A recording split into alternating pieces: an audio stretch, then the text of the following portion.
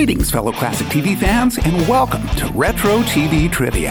I'm your host, Pat McCormack, from the Golden Age of TV. On today's podcast, I'm speaking with the legendary Stanley Livingston, a.k.a. Chip Douglas, from My Three Sons. As you'll hear, Stanley, like his brother and former podcast guest Barry, is full of fascinating stories about his days on both the big and small screens. You'll also enjoy hearing about his vast knowledge of the inner workings of the Hollywood acting and film industry. If you or someone you know is an aspiring actor, you will definitely want to hear what Mr. Livingston has to say and the guidance his program, The Actor's Journey, has to offer. We'll also talk about some of his incredible artwork that is for sale. So, enjoy.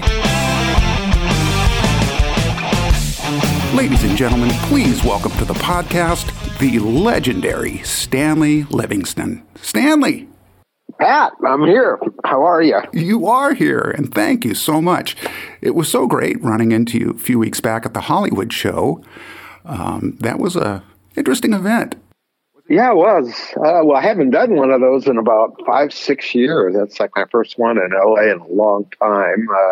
I used to do maybe one a year up to about 2014, 15. And anyway, just because of COVID and everything else going on, or I get busy on things and just couldn't make it. But yeah, it was fun. I always like going to those events because they're more than just an autograph show where people come up to you. But for me, it's almost like going to a high school reunion where you're running into a bunch of your old friends and peers and people you worked with or for or whatever, over the years. Right. So, yeah, a lot of fun. Our friend John Provost was there, Jerry Mathers, a few other of the classic greats. But, of course, when I saw you there, I was like, okay, this is serendipitous in that.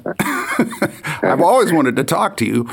But yeah, well, that's the other good thing is you meet a lot of people, new friends, new people that you hit it off with, sometimes in radio, sometimes doing TV shows, sometimes they're proprietors of other autograph shows. So, yeah, you never know what it's going to be. It's kind of like show business. Every time you turn the corner, there's something new. Right. As long as the intentions are good. And I mean, with me, the intentions are to honor you guys for what you gave us and what you're still doing. And my wife and I were both taken with just how gracious you were to speak with us. It was like, all right, he's as down to earth as his brother is.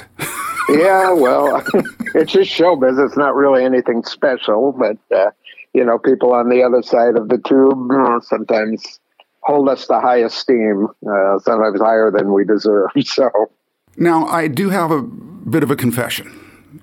All right. When I interviewed your brother Barry a few weeks back, and this was prior to me meeting up with you at the Hollywood show, and he was great, just fantastic interview. I said to him, I says, out of the brothers, you are my favorite. And he said, I bet you say that to all the brothers when you have them on the show. Sounds like my brother. And I thought, he actually foresaw that this was going to happen because here's the fact. And I'm not blowing smoke here. Chip was my favorite on the show. I'm sorry. I'm sorry, Barry. It's just true. The thing was, I was the youngest of three brothers. Yeah. No, I totally get it because, the show really, had a wide swath of age groups represented there, all the way in the beginning for me, who was 9 years old, Robbie, who was probably about 16, 17 when the show started, Tim Constantine, who was about 19, 20, Fred, who was supposed to be in his late 40s, and then you had Bub, who was, probably 70 or late 60s or something. So everybody found a favorite, one that they could relate to. And I think a lot of it just had to do by age. If you were a teenager, you related to Robbie. If you were still a kid, you related to me. And, kids that were younger than me still related to me because I was probably the closest to their age. So, that was the one good thing about the show. There was something there for everybody. That's brilliant, too, when you think about it. It's like mass appeal. Let's just go for mass appeal. Was it on purpose?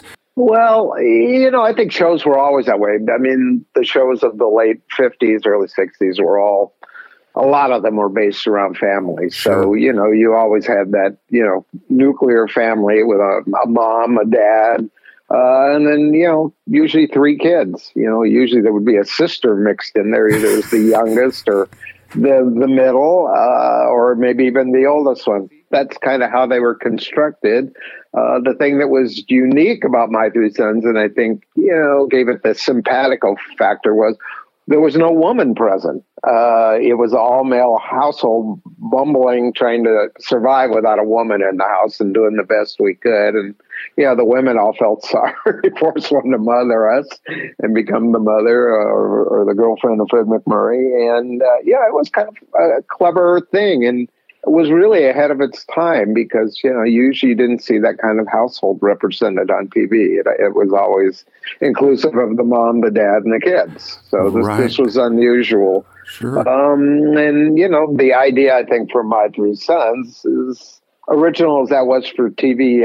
My feeling is it came from a movie that was out about a year or two earlier called The Shaggy Dog. Right. And which also coincidentally happened to star Fred MacMurray. There were three boys, Tommy Kirk and Tim Considine, who also came to My Three Sons. And then there was the little boy who was my age, Kevin Corcoran, who always played Moochie or something, whatever his character was. And then they even had a dog. The only thing missing was the grandfather. So, you throw that into the mix, and then you got My Three Sons. Yeah.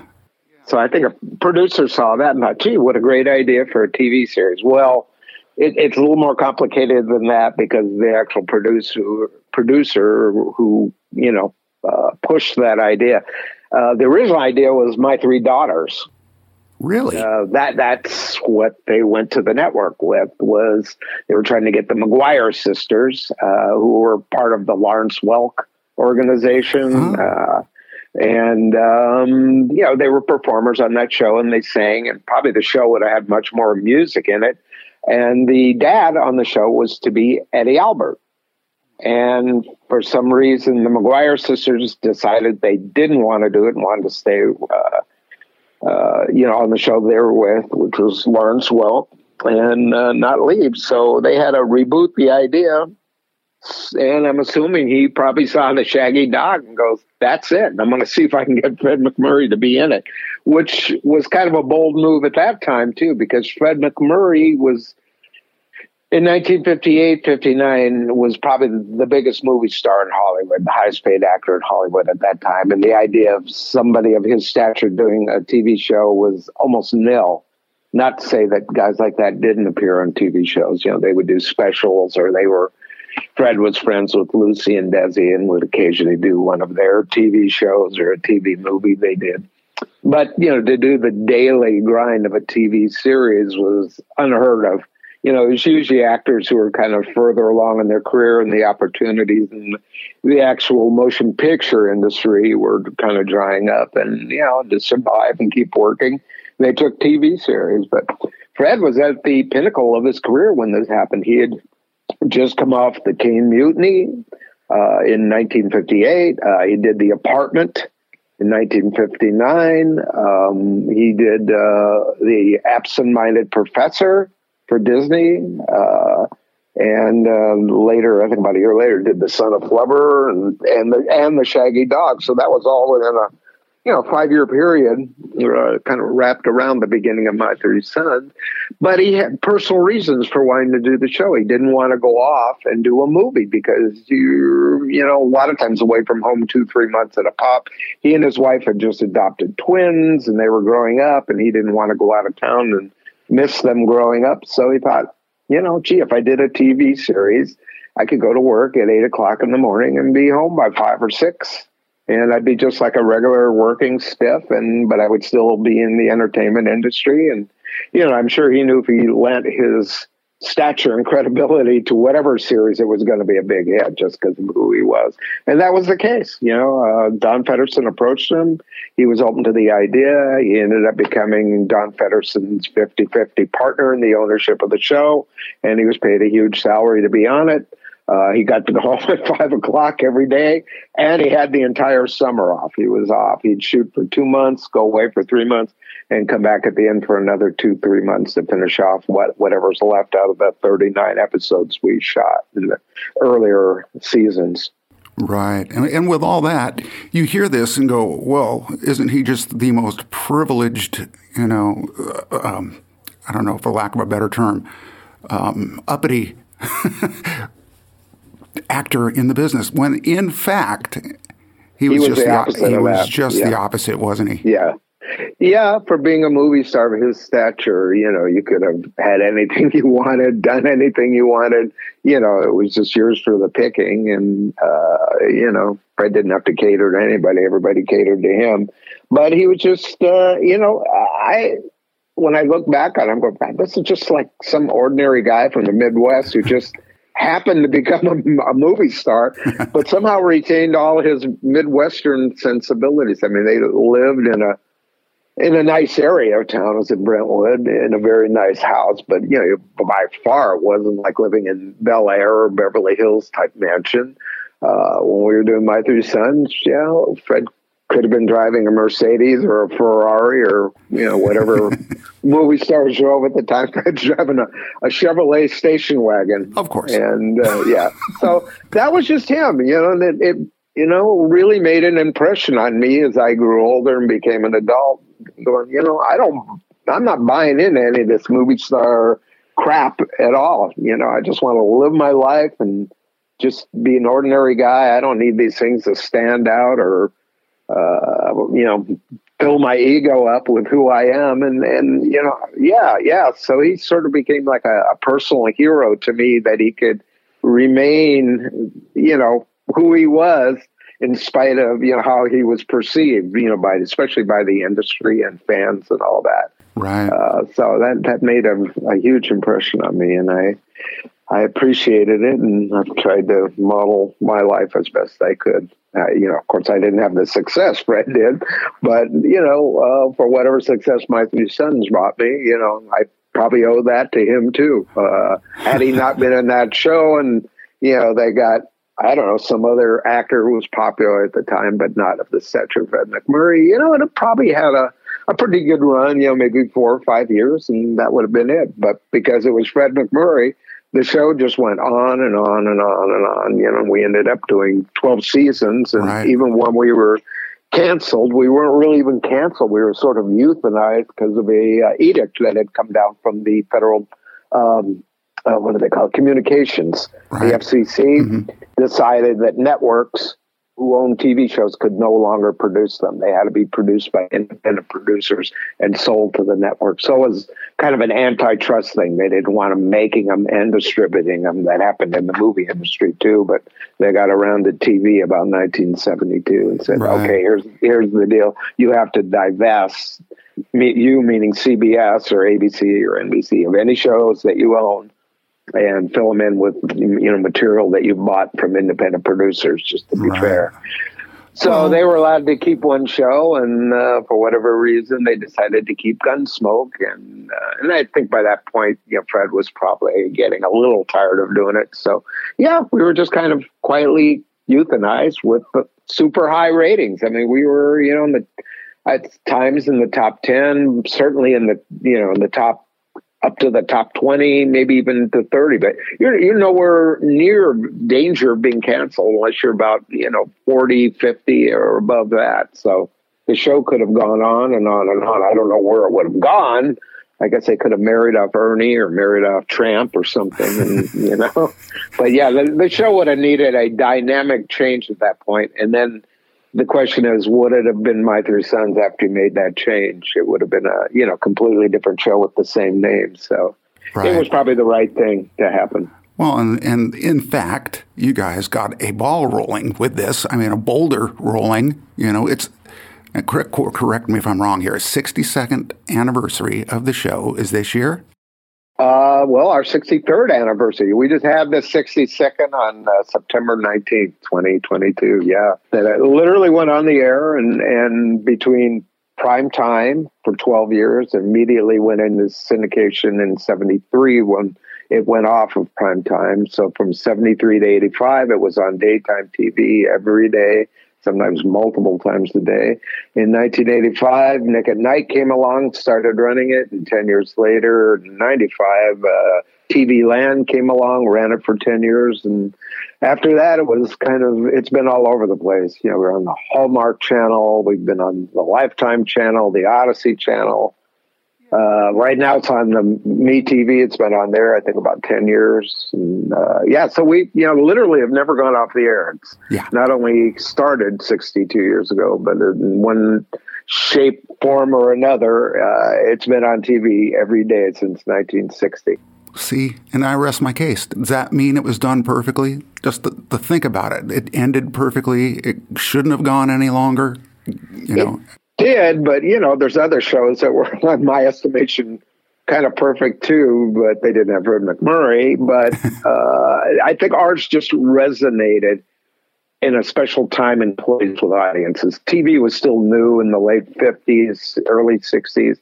And the idea that the show came along that really kind of cut a huge swath with the audience in terms of it representing, a time and place that, resonated with the audience. It looked just like their household. In other words, you watch some of the other shows out of that era, and they're a little bit kitschy. If you watch Leave It to Beaver, what mom vacuums wearing a party dress and pearl? My three sons, right, was never that. Our house was a mess the whole time. Newspapers on the floor, dog hair on the couch, homework books everywhere, pots boiling over, people trying to vacuum over bodies that are on the floor doing their homework. So it felt like, it felt like just like the house you lived in. It was very realistic for its time. And I think that kind of resonated too. So, and then, moving forward, looking back at it, I think its charm, especially to audiences that are like 40 plus, say, looking at it, or even, the age group of 50, 60 looking back, that it's, there's a nostalgia thing there. And you look at it and you remember the show and you enjoyed the show, but I think it's how we watched those shows that really made a difference, because there's this added layer of, unlike now where everybody watches everything in their own room, on their own iPhone. In 1959, 50s, 60s, there was usually one TV in the house, and it was in the living room, and you watched the shows that you liked, or your parents liked probably, but you did it all together. And it was probably a calming feeling, and then probably the one time in your life where everybody got together in a room and did something and all agreed that they liked that show and watched it together. So I think that implanted something in people's brains, and watching the show brings them back to that time and place. Yeah, agreed. I blame Frank Duvall too. As soon as you heard that theme, you knew what was on. Right. No, it was a great theme song. However, Frank Duvall created, was it the Beverly Hillbillies song too, or something like that? I think it was the Brady Bunch and Family Affair.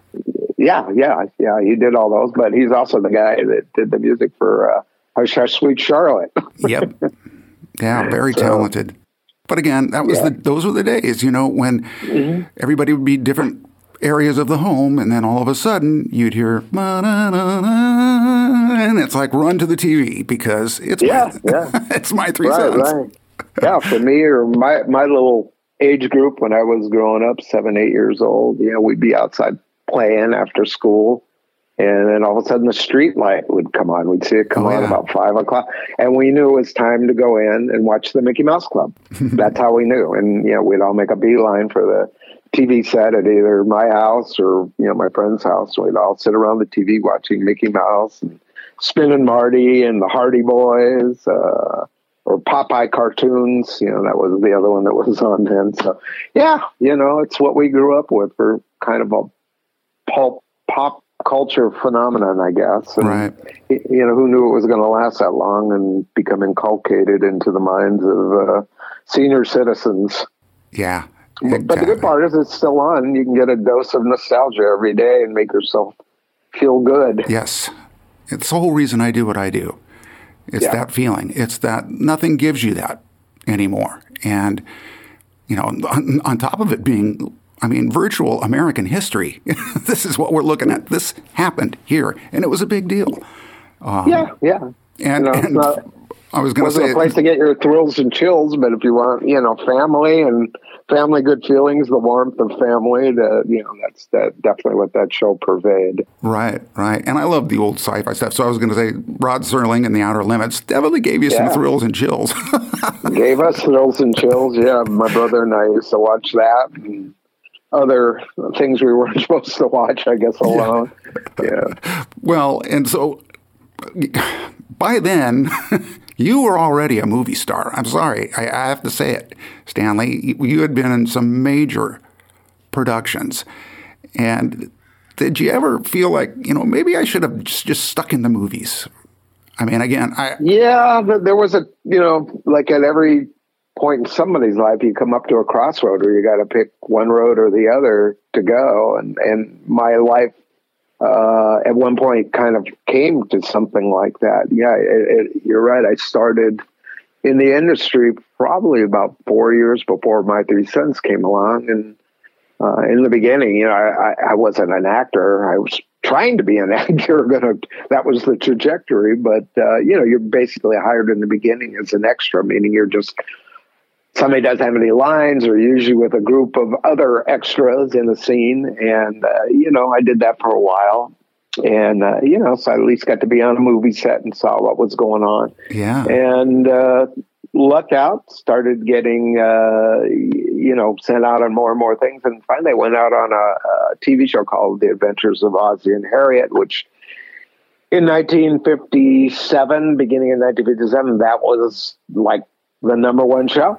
Right. With, again, a family show that everybody loved. Been on the air probably about 4 or 5 years by then, and had two kids on it, David Nelson and Ricky Nelson, who literally grew up before America's eyes. Right. And they wanted to introduce little kids in there. Somehow that has always been the formula to kind of perpetuating a show and breathing new life into it, is bringing in young kids. And so Ozzie decided to have a group of neighborhood kids that somehow he associated with, and they're always at his house. It was, looking at it through today's eyes, you go, well, that's kind of weird. Why would he want all these little kids hanging around? Most of them were like little boys too, not little girls. So a little bit questionable, through today's eyes. But back then it was totally innocent. But, we'd be at the Nelson's house and eat dinner, and they were babysitting us. If you had a show where there was a horse, kids loved horses. So, you'd bring us in.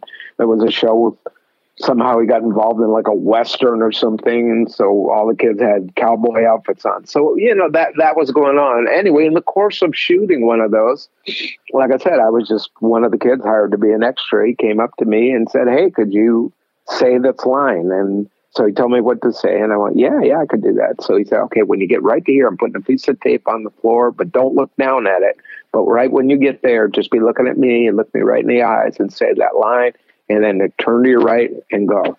And so we shot it a couple times, and I did that. And then he moved the camera closer, and we did it again a couple times. And I didn't know he was getting my close-up, but that's what that was all about.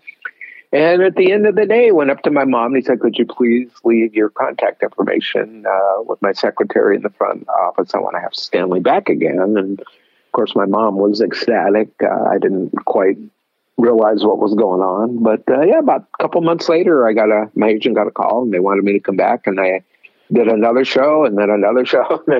So from about 1957 through the end of 1959, I had done 15 episodes of Ozzie and Harriet.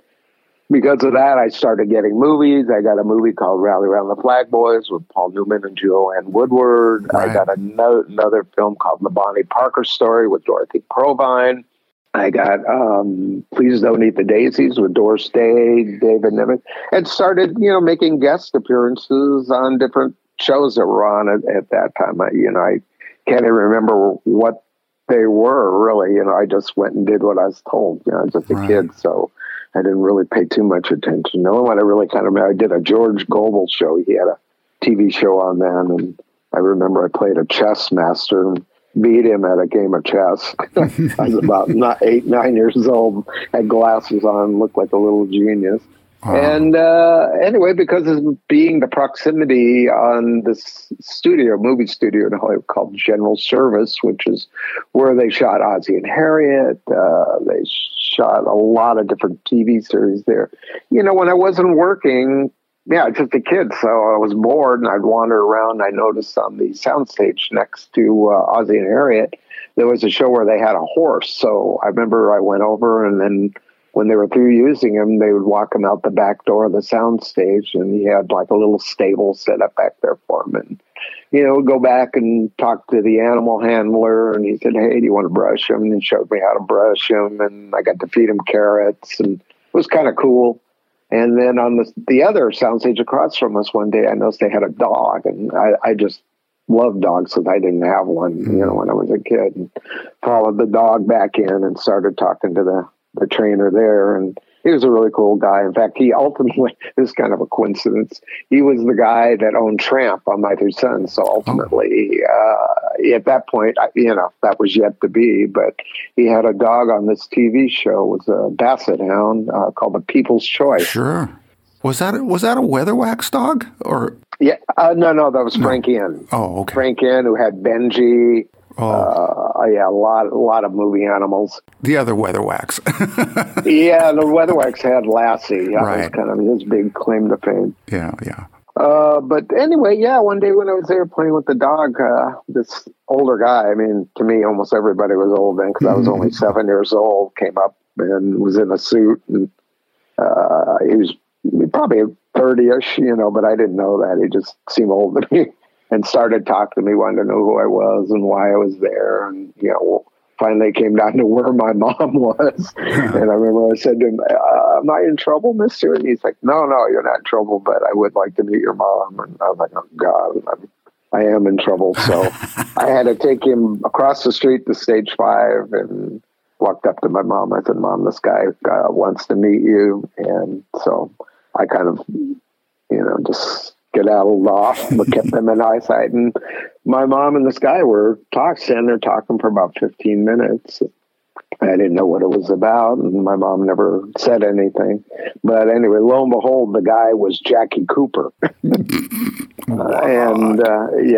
I didn't know who he was. I know, but he went up to my mom. And anyway, what happened 3 months later was he wrote a TV pilot for me, and which he was going to produce and direct, called Skippy. Right. And Skippy was a movie that he was in when he was a kid. Probably some of your audience will know he was one of the original Little Rascals. Sure. But he was also a huge child star in the 30s. And he did a movie called Skippy, which actually won the Academy Award that year. And the director, I believe, won the Academy Award. And Jackie was nominated, not in a supporting role, but in the best actor role as you know, as a child actor, the youngest person ever to be nominated in a leading role. And to this day, that record still holds. Yeah.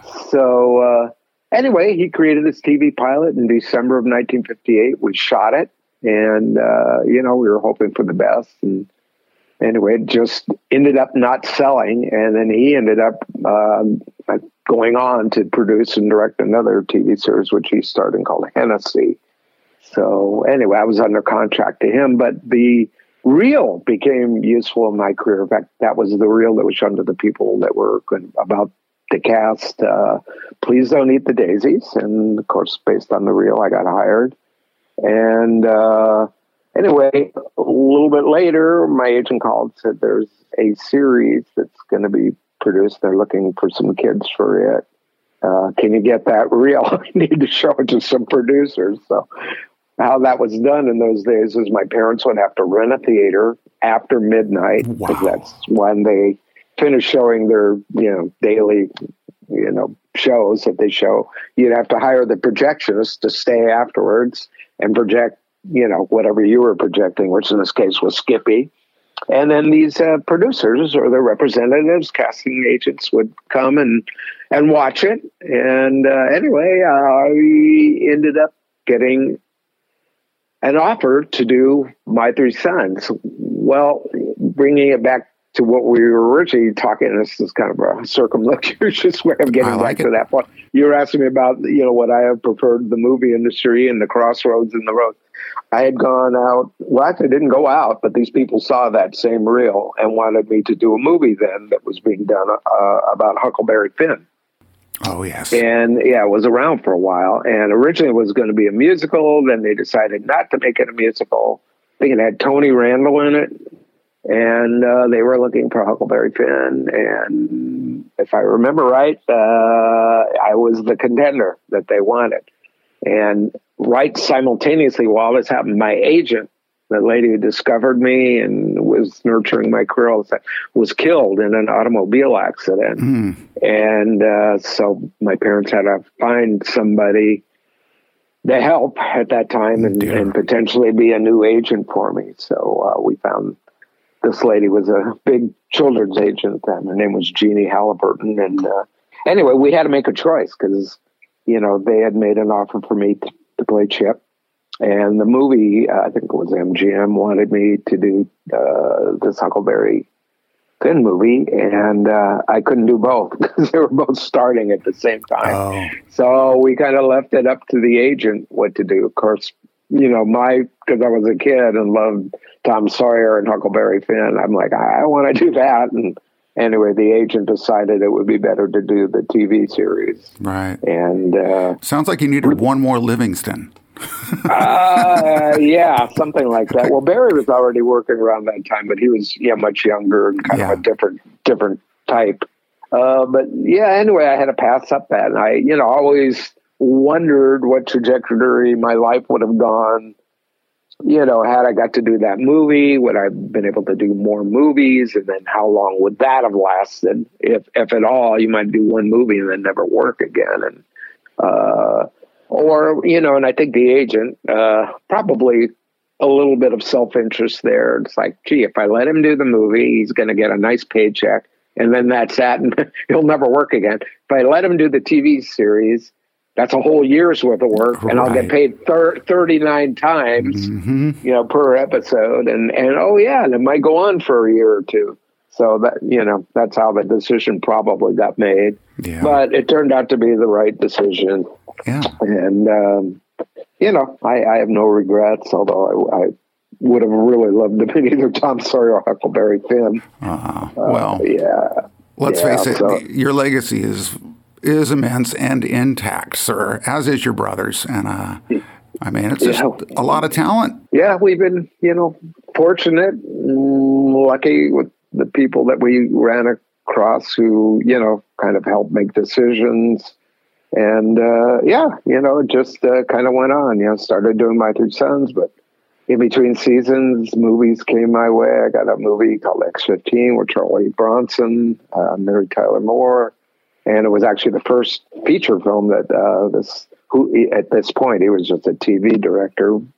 A guy named Richard Donner was going to direct. Oh, yeah. And Richard and I became pretty good friends, close of friends as an 11-year-old and a 30-year-old can be.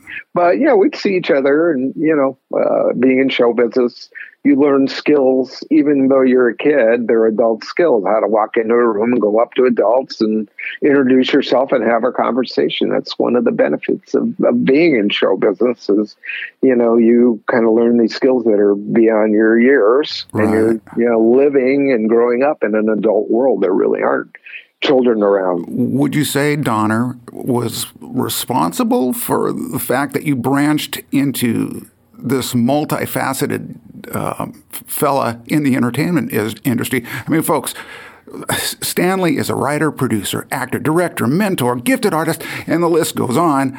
I probably would have needed to take another breath, but I got it all out in one breath. And again, you really got into the nuts and bolts of it, kind of like a Ron Howard-esque type kind of like what Ron did. I think Ron pushed a little harder where I was still divided on, what I was trying to do. I guess Richard had, some impact because I ended up working with him again. I think it was around 1974. I did a TV movie for Universal called Lucas Tanner that starred David Hartman And anyway, I did the movie, but then they decided it was going to become a series, wanted me to sign a 7-year contract. And I was like, I just got out of like a 12-year contract. I don't know. I think I just, want to see what else is out there. So I declined, which was probably, looking at it now and knowing what I know now, should have said yes. You just say yes to everything that's being offered, because you can't say no to things that aren't being offered.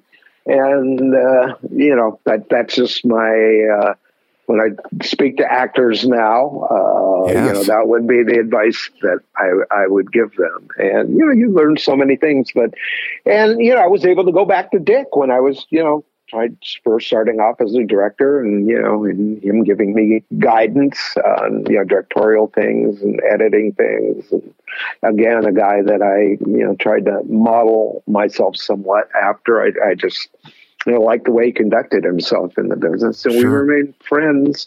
In fact, later, with all the things that I did learn, I thought, well, what can I use? I want to do something with all this stuff I've learned.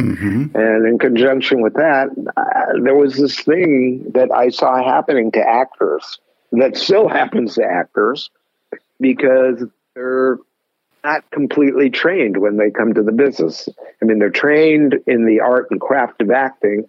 It doesn't matter whether you go to, some mom pop acting school, or whether somebody who's got a little bit of experience, or the Actors Studio, or, Beverly Hills Playhouse, or Actors and Directors Lab, or the Actors Studio in New York.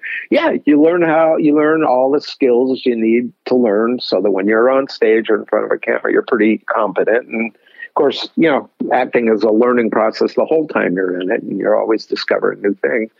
But there's this other component that I realized wasn't being taught at all. And it really leaves competent people in the acting field completely at a detriment to how to manage or launch a career, or knowing what the business side of their acting career is. They know nothing, and it's not taught. So I decided to do something about that. I guess it was about 10 years ago, and created this program called The Actor's Journey. Yes. And I decided, I wanted to do a program for actors, just completely dedicated to the business side of being an actor, meaning the non-performance skills, or the things that you do when you're not working to get a job, so you will be working. Right. And great people that you had involved in that, too. It was yeah. So that's what I had to set out, and called all my friends, all my peers that I'd worked with, told them what I was doing, and they all wanted to be a part of it. Well, almost all of them. Some didn't, but they were either working or doing things and just weren't available when we were shooting it. But we got over 100 people, to show up and teach this program. And it's a 10-hour long program. It covers about 60 topics that are just related to the business side of the business, not the acting side. Right. I'd say about 45, 50 of those people are, all of them have been in the industry 20, 30 years. So they're bringing a lot of experience behind what advice and examples that they're using or advocating, to move your career along.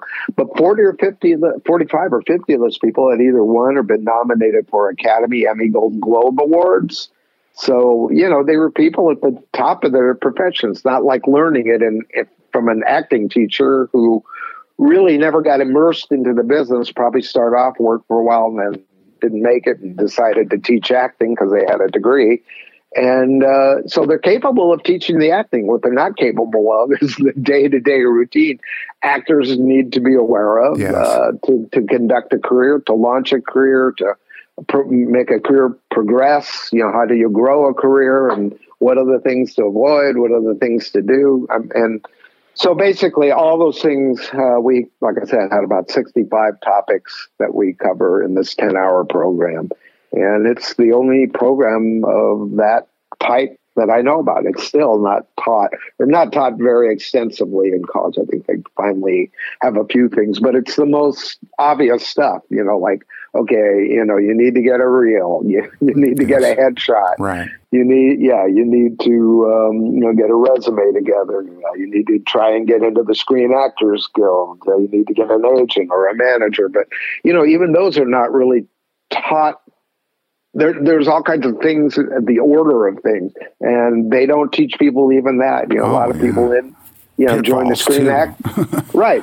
They get an opportunity to do a union film and join the Screen Actors Guild. And, then they tell me that and I go, well, that's great. But, you just probably killed your career. And I go, why? I got in. I go, well, you've done one or two things. So for actors at your level, most of the work is going to be non-union. And guess what? Now that you're in the union, you can't do non-union. Right. Or if they catch you, you'll be thrown out, never to be able to get back in again.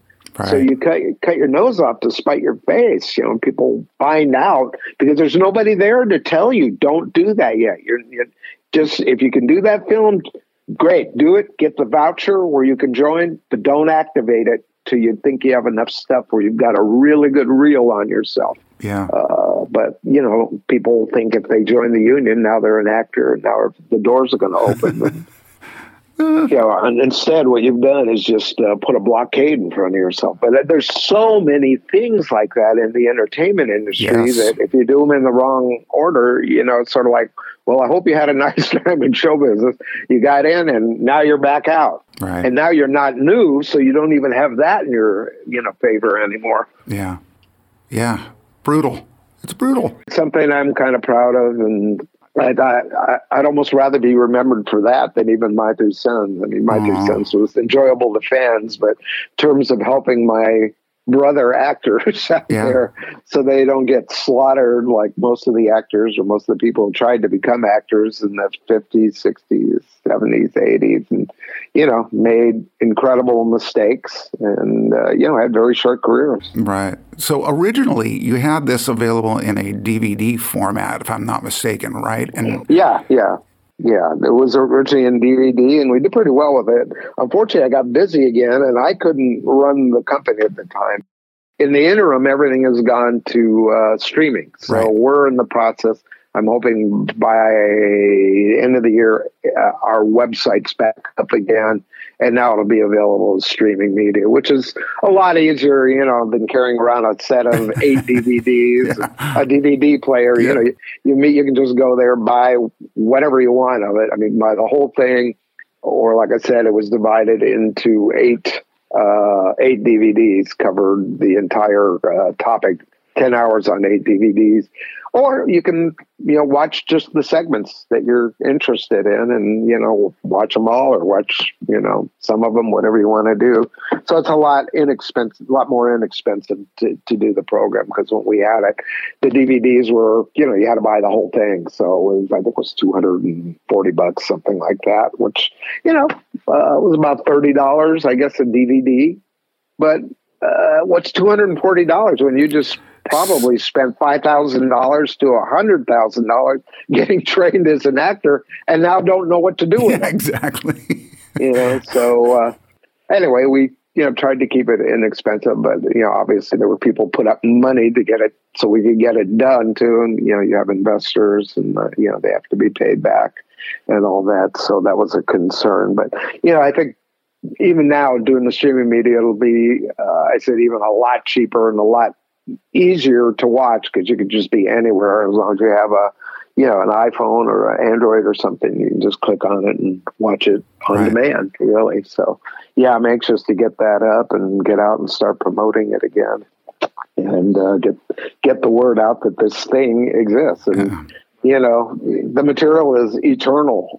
How you get involved in the industry and the mistakes that actors make, they're still making them. That's the horrible part, but see what we can do about that. That's wonderful. And of course, I'll leave links to, I'll push whatever you got, because again, that is so valid. It is needed so much, because again, it's a lot of people go into the business. I was in the music business for a long time, and that was the same deal. You'd sign, I got signed. Well, what did you get signed? I got signed to a record company. Oh, yeah? What kind of record company was that? Don't worry about it. It's one of the big ones. Oh, okay. It's probably a sucker deal. And, I know about sucker deals? Oh, yeah. What does that mean? Well, it's the same thing here. I mean, there's a lot of things that go on for actors, especially at the beginning of your career, that sound like they're golden opportunities. Exactly. Money-making opportunities really for these organizations that promise you the moon and deliver nothing. They suddenly become a bank. Right, but by the time you figure it out, you're out $5,000 or $10,000. That's the deal. Just imagine how much talent has been left on the shelves in both the acting and music industries because of this stuff that you have addressed here. So I'm sure you've done a lot of good with this. I'm sure of it. Yeah, even if it's just to stop somebody from spending money on something that's really not going to do them any good in terms of the industry, perpetuate a career or launch a career. But, the people that do it, you have to realize they're experts at what they do too. And boy, it's like all good cons. It's got a good patter that they give you and, good promises and all this. But, unfortunately, there's history to show that these things really don't work out for anybody really, except for the company. And then, finally, when they get sued too much, they go out of business and then come back in another city with another name and looking for new kids and especially for parents who want to involve their children. And that's another whole area. But, the adult actors have it bad enough too. You need information. And the thing is, to learn by trial and error, it's too time consuming in this industry because your experiences come so slowly and there's really nothing to put it in perspective because you really have nobody there guiding you in the beginning. If you have all this information and it's in your head, like right before you start, you'll know what you're doing, at least 99% of it. So you can make some kind of educated guess or decision about whether to do things or what this meant or how to go about this or that. Right. So, that we try to catch people right when they're hopefully coming right out of acting school and are ready to hit the ground running, and just for 10 hours before you hit the road, watch this, and you can shave about 5 years off the beginning of the learning process.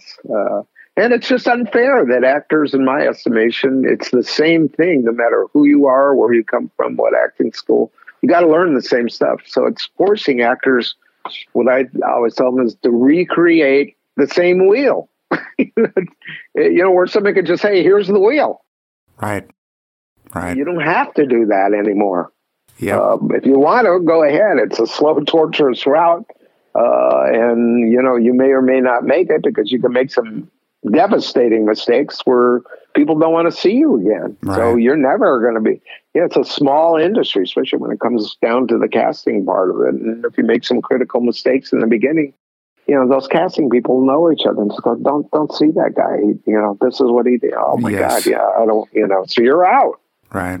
You don't want that to happen. Not after you spend all that, 2, 4, 5 years learning how to act, and now you don't get to use it, or use it in the way you want to. So, well, anyway, yeah.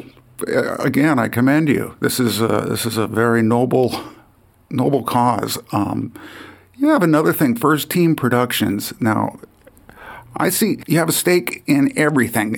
You have so many different facets to what you work on, Stanley. It's extremely impressive. I know First Team is a production company. Can you tell us just a brief tidbit about that and what's going on? Yeah, well, that came out of, I guess, when I was about 16, 17, I got interested on the other side of the camera. And what better place to learn about it than while you're working and you have all these old guys who are working on my two sons that, I thought of as, just these old geezers working on our show, the DP, the lighting guy, the gaffers, the grips and all. But they were really, they were young guys at one time too and had worked at MGM, 20th Century Fox, Universal, and learned their craft and learned it really well. And by the time I came along and was interested in that, I just wanted to learn everything I could about everything. And, wanted to have a production company. So, I would sit down and have discussions with directors that I knew, with the DP and some of these guys, they're kind of in the sunset of their careers, but a couple of them had won Academy Awards, as being directors of photography. So they were the guys to talk to and learn about cameras and lenses and the film emulsions when we did shoot and film, and you kind of had to know that stuff, and lab procedure and all these different things, and lighting, like why they put that light there and why are you using this kind of light instead of that kind. I got to ask everything. And the same thing in the editing realm. I go up and sit with the editors, and they were really, genuinely cool guys who were happy to impart all this knowledge to me. And, where else could you get it? I mean, that was like a gift. Yeah. The guy that I had a camera class, one of the colleges that I went to, well, he was also the head of the camera department at CBS, a guy named Peter Gibbons that I knew. So, I saw these guys working, on the lot, but they were also educators and would teach classes at the colleges. So, it was a really unique place to be. So I ended up forming a production company when I was 18 with a partner. And, we just started shooting things, whatever we could get, industrials, PSAs, music videos, educational films, you name it. And, worked up and shot a lot of film in those days, and everything was edited on moviolas and chem tables, and finally linear editors, and then finally computerized non-linear editors. Mm-hmm. And the same thing with the cameras, going from 35 millimeter. A lot of times you shoot 16, learning the film stocks and when to use it, and how the ASA ratings, would do different things, allow you to shoot at night or not at night. You had slow film stock. So, I learned as much as I could, and, you just learn by doing. Yeah. And then eventually I went on my own. I had First Team Productions and been involved in everything from producing TV pilots, feature films, did a Cinerama film back in 2012 that I was involved with another guy, and he came to me and said, "Hey, I would like to be involved in shooting a Cinerama film. I think we can restore one of the old Cinerama cameras and do a thing." So I was like, wow, that sounds cool. So I got involved in that. So over the years, I've shot in every medium. I know that, from 8 millimeter to Super 8 to 16, Super 16, 35 millimeter, 70 millimeter, Cinerama, 3-strip Cinerama, every form of digital, so. I rest my case. You learn a lot by doing it. Some people want to know that part and other people don't. Even people that have, become directors, such as myself, they just want to direct actors. But I just was always a guy that was interested in the technical side and the technical side of editing, so that you're proficient as an editor and, really don't need an operator. But, right. I've worked with Media 100, Final Cut Pro, Adobe Premiere. Yay. One of my favorites. Yeah. Feature heavy, but, it's amazing. I think of Robert Rodriguez and his quote, which was, "When you bridge the gap between technology and creativity, the world is yours." Yeah. So, and as a producer, it helps too, because, when other people don't know their job. So you have to keep an eye on them, especially sound guys. I mean, I've done sound, and, I can watch somebody from a distance and look and go, that boom guy does not have that mic pointed where it needs to be. And I remember I'd walk over and I'd push the tip of the boom and go, it needs to be here, not over here, because you're off axis over there. And then I would demonstrate to him what that meant, have the actor say a line while it was off axis, and then push the mic over where it was supposed to be. And all of a sudden you have, the full sound, and they go, oh yeah, wow. I'm like, yeah, well, that's what it needs to be. So yeah. Make sure you're awake. There you go. Again, drives home the point that you're kind of the jack of all trades.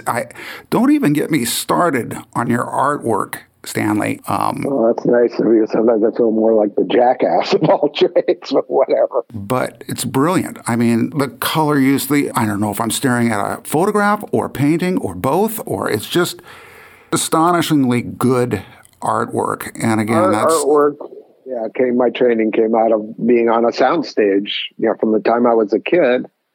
And there really wasn't anything you could do that made very little noise. So I learned how to paint, Right. from drawing, charcoal, pastel to, watercolor, acrylic, oil painting and all that, and kind of mastered a lot of those techniques. And then, started painting. And, again, as an actor, even as a producer, not 100% of your time is filled up doing all that. Sometimes you just want to get the hell away from it. So I took up painting, did a lot of paintings. In fact, that's what I was saying.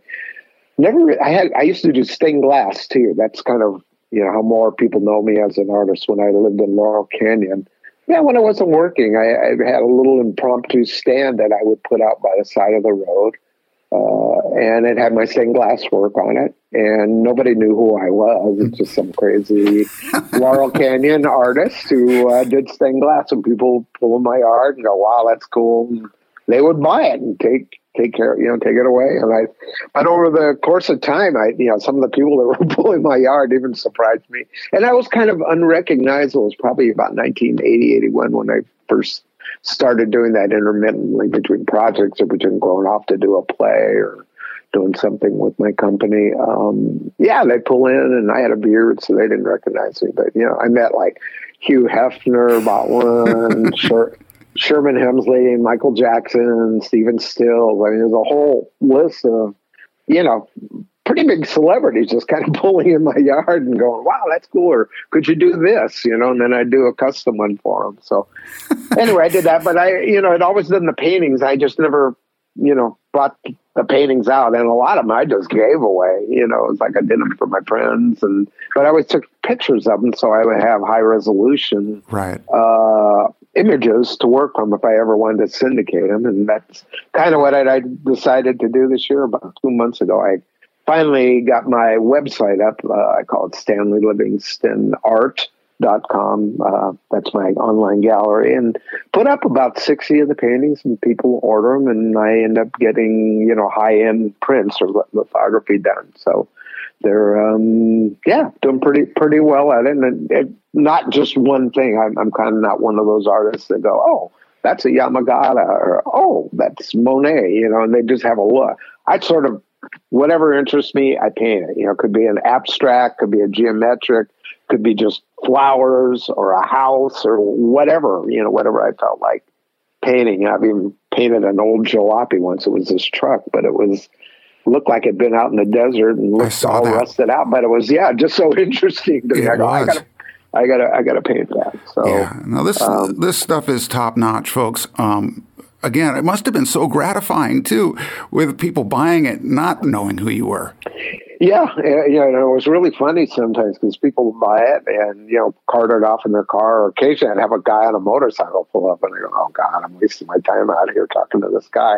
How's he going to take it?" And so anyway, he would buy something, pay me cash, and then he says, "I'll be back in a couple of days with my car." And I was like, "Okay." There was one painting some guy did that with, and the guy never came back. I don't know if he forgot about it or got killed in a motorcycle crash. But for like 10 years, while I was doing it off and on, I had this guy's painting at the back of my garage. And then the funny part was that forgot about it. And I stopped doing the stained glass probably about 1990. It was from about 1980 to 1990 when I had this little flurry of activity out there. And so for another 90, 2000, about another 25 years, this stained glass piece was at the back of my garage. And I was like, "Geez, I wonder what I guess it's okay to, give this thing away or throw it away or whatever. This guy's not coming back. It's been 30 years. Uh-oh. But, yeah, I know. And the next day. Right. And then the next day, no, the guy never came and I moved. So yeah, better yet. He's out. Right. So I was paid for doing a stained glass that nobody ever came for. I think I donated it to a charity or something. They probably resold it. So, that's better, because if you'd have sold it twice, it would have just been wrong. You know that. Yeah, that would have been a curse. Karma would not have been working for you in that case. Yeah, that's true. Well, yeah, I probably over that 10 years, I probably did, I would imagine at least 500, maybe 1,000 pieces of stained glass art. I was pretty busy. And it's beautiful. This is StanleyLivingstonArt.com that they can take a look at this stuff? Yeah, they can go there and look. Like I said, it's pretty much my paintings that are up there. Stained glass is impossible to sell and mail, or, just price, I guess you would say, prohibitive in the shipping part of it now. So I basically got out of that, and I don't have a studio to do that. But and the paintings that I have up, though, they, like I said, they're definitely professional level, and for people that are want to own celebrity art, it's kind of cool, or people that just appreciate art for art's sake, which is a lot of people. Right, and of course, great gift idea, folks. Great gift idea. So it would be an autographed picture. Well, on my personal website, just StanleyLivingston.com, I just redid that too. I finally got I put it up about year 2000 or 1999. I never updated it. And so I had some time off because we had some things going on around the house where we couldn't go anywhere or do anything. Plus the COVID. I really should redo this website, bring it up to date, put it on a new platform, and do it the way I originally wanted to do it, which is a little bit different than what I had. As of about 2 months ago, I got that up. And there's a lot of, besides, information about me, because that was the other thing, because people, are like, oh, can you get a resume, or what are the things you've done, especially when I do interviews. I just refer them to that because it's got everything you could possibly want to know about me.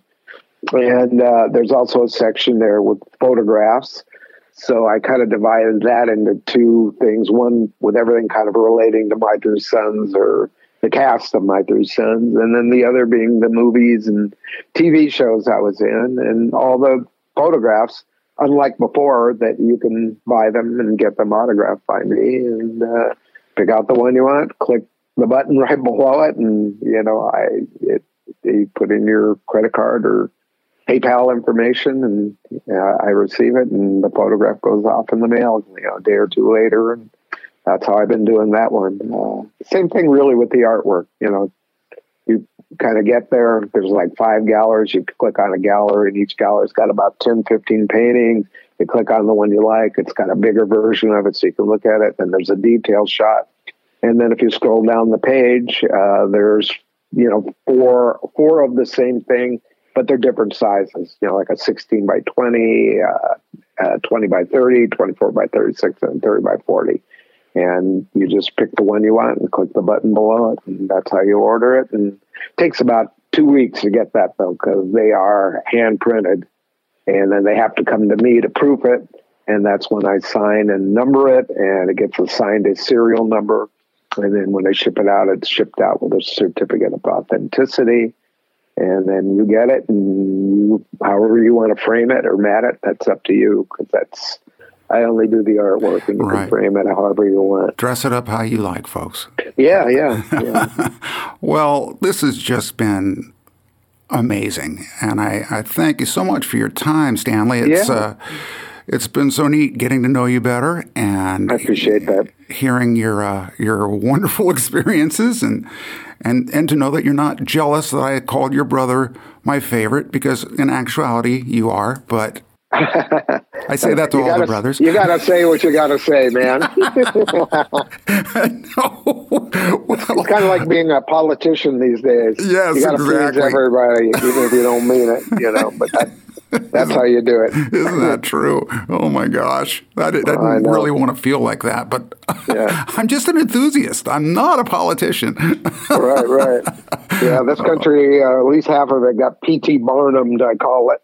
Yeah, They heard what they wanted to hear. Exactly. And not realizing, it was like, well, how could that guy be for everything? How could he, All the right answers. What? Like, hello, right. Yeah, I'm for that, and I'm for that, and I'm for that. What a world we live in. That's true. Well, thank you for keeping the nostalgic aspect of it alive and well for all of us, because right now, more than ever, we really do appreciate that. And so... Yeah.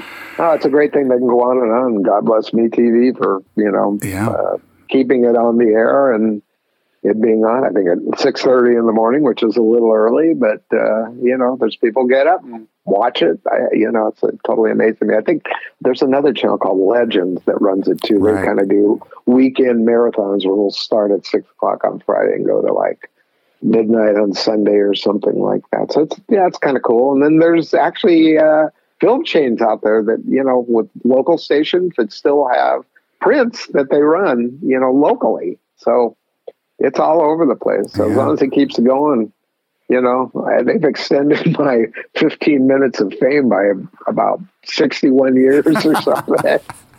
It's like, holy moly. Never would have expected that. Yeah. We all know it was far more than 15 minutes. So with that said, it's about right. I think it equals out just about right. Yeah. Well, I keep thinking maybe somebody doesn't realize it's still on. I used to joke about that when it was on the air and we were getting to season 8, 9, 10, 11, 12. I go, I have this feeling at CBS, they just forgot they put it on and don't realize it's still playing. It's just, someday somebody's going to figure out it's still on and go, oh my God, we left this thing on 4 years too long. And no one ever shut it off. What's going on? Yeah, nobody shut it off. It's still going out to homes and people are watching some show that shouldn't be on, but it's on. And now it's like, 62 going on 63 years later and it's still out there. It's crazy. And it really is kind of crazy, but I'm certainly thrilled that it's our show doing that along with, Leave It to Beaver. It looks like not Happy Days. What was the original one? With Andy Griffith, the Andy Griffith Show. That's another one that, people just dearly love, or Green Acres, Never get tired of it. Exactly. Yeah, you never get tired of it. It's great. Well, thank you again, Pat. Appreciate you having me on, and we'll do it again at some point. I hope so, sir. All right, yeah. Maybe after I get the journey back up, I'll talk to you again. I can tell you some stories on that you wouldn't believe. That's the fun part of the actor's journey, and that's the reason I did it. I mean, I could have done it myself, and I am the host that I just lead in the segments for a minute here, a minute there. But it's the stories that are in there, and then stories behind the stories. That's the reason I invited the people that I wanted to exemplify certain things that go on in the industry, because not only do they get the point across, they're very, very funny, and the way these people tell them, it's hysterical. So, it's kind of an entertaining way to learn these principles or about things that normally you wouldn't think about if you were an actor, but it kind of gets you thinking. And then when you've seen it actually happen to people who are big stars or, had long careers, you go, wow, I had no idea that's the kind of things that could happen to people that you have to surmount, but there's ways to surmount it. And that was the idea behind it. Anyway, well, we'll talk again. Thank you, Stanley. You have a great day. So there you have it, another Retro TV Trivia episode in the books. Remember to check out StanleyLivingston.com to learn more about his course, The Actor's Journey, and don't forget to have a look at his incredible artwork that he has for sale. Talk about some great gift ideas. Thanks for listening to this podcast, and please take the time to like, subscribe, and give me a positive rating and review, or simply spread the word. You can also follow me on YouTube, Facebook, and Instagram at Golden Rage of TV, and on Twitter at Golden Rage of TV1. Until next time, I'm your host, Pat McCormack, and thanks for listening to Retro TV Trivia.